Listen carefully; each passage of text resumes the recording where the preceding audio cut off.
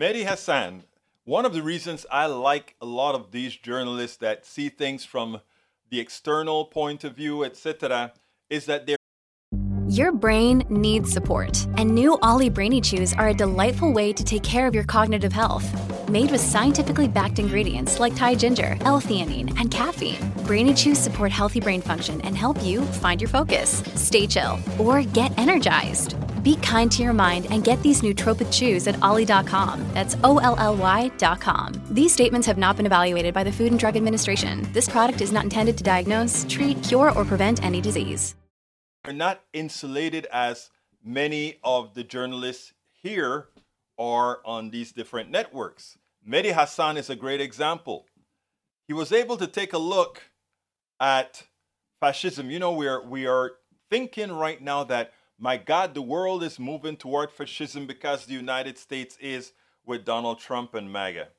But what he's pointed out throughout the world right now is that fascism is not on the, it was on the increase, but now it's really on the decline. Check this out and then we'll take it on the other side. I have been warning about the threat to democracy since I joined this network. In fact, the very first edition of this show that I guest hosted back in the summer of 2020 began with me saying the F word, fascism. And regular watchers of this show and this network will have heard a lot in recent years about the creeping threat of authoritarianism worldwide. And it's true that we find ourselves at a precarious time in the fight against autocracy. But that is why it is all the more important to note that there is pushback against that creeping authoritarianism. It isn't all doom and gloom. Following this weekend's elections in Turkey, for example, President Erdogan, a model for would-be authoritarian strongmen worldwide, will be forced into a historic runoff election next month after he failed to clear 50% of the vote. Erdogan, in many ways, is who Donald Trump wishes he could be. During his two-decade rule, he has eroded key freedoms and rolled back democratic rule. And to be clear, Erdogan could still win. In fact, he's likely the favorite to do so. Still, this is the first time he's ever had to campaign in a runoff election as a presidential candidate. And it marks a new era for the opposition parties in Turkey.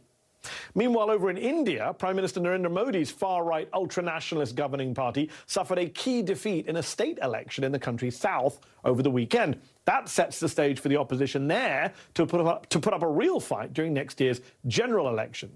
And in Thailand, journalists are calling early results from that country's elections a political earthquake after a youth-led opposition movement roundly defeated the authoritarian, conservative, military-backed regime that took control of the country during a coup nearly a decade ago. And all of that was just in the past few days. Last year, French far-right populist Marine Le Pen lost a presidential election for the second time and stepped down as her party's leader. Not long after that, Brazil's President Bolsonaro, another authoritarian and Trump wannabe, lost re-election to Lula, a popular left-wing leader. Notably, Bolsonaro didn't put up much of a fight before fleeing to Florida, although his supporters did attempt a half-hearted January 6th-style insurrection.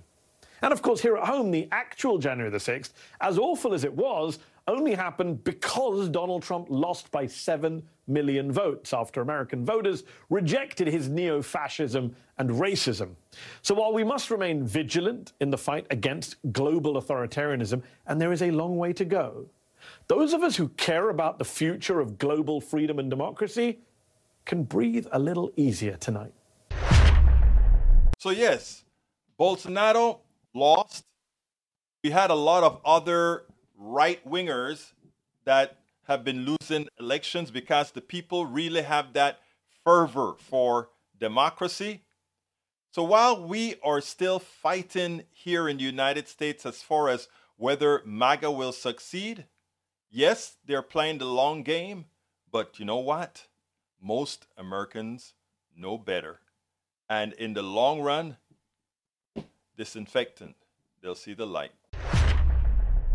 We spend a lot of time deconstructing the news, trying to parse it into a form that everybody can understand. We try to find those little nitpicks where it flies above the fray, etc.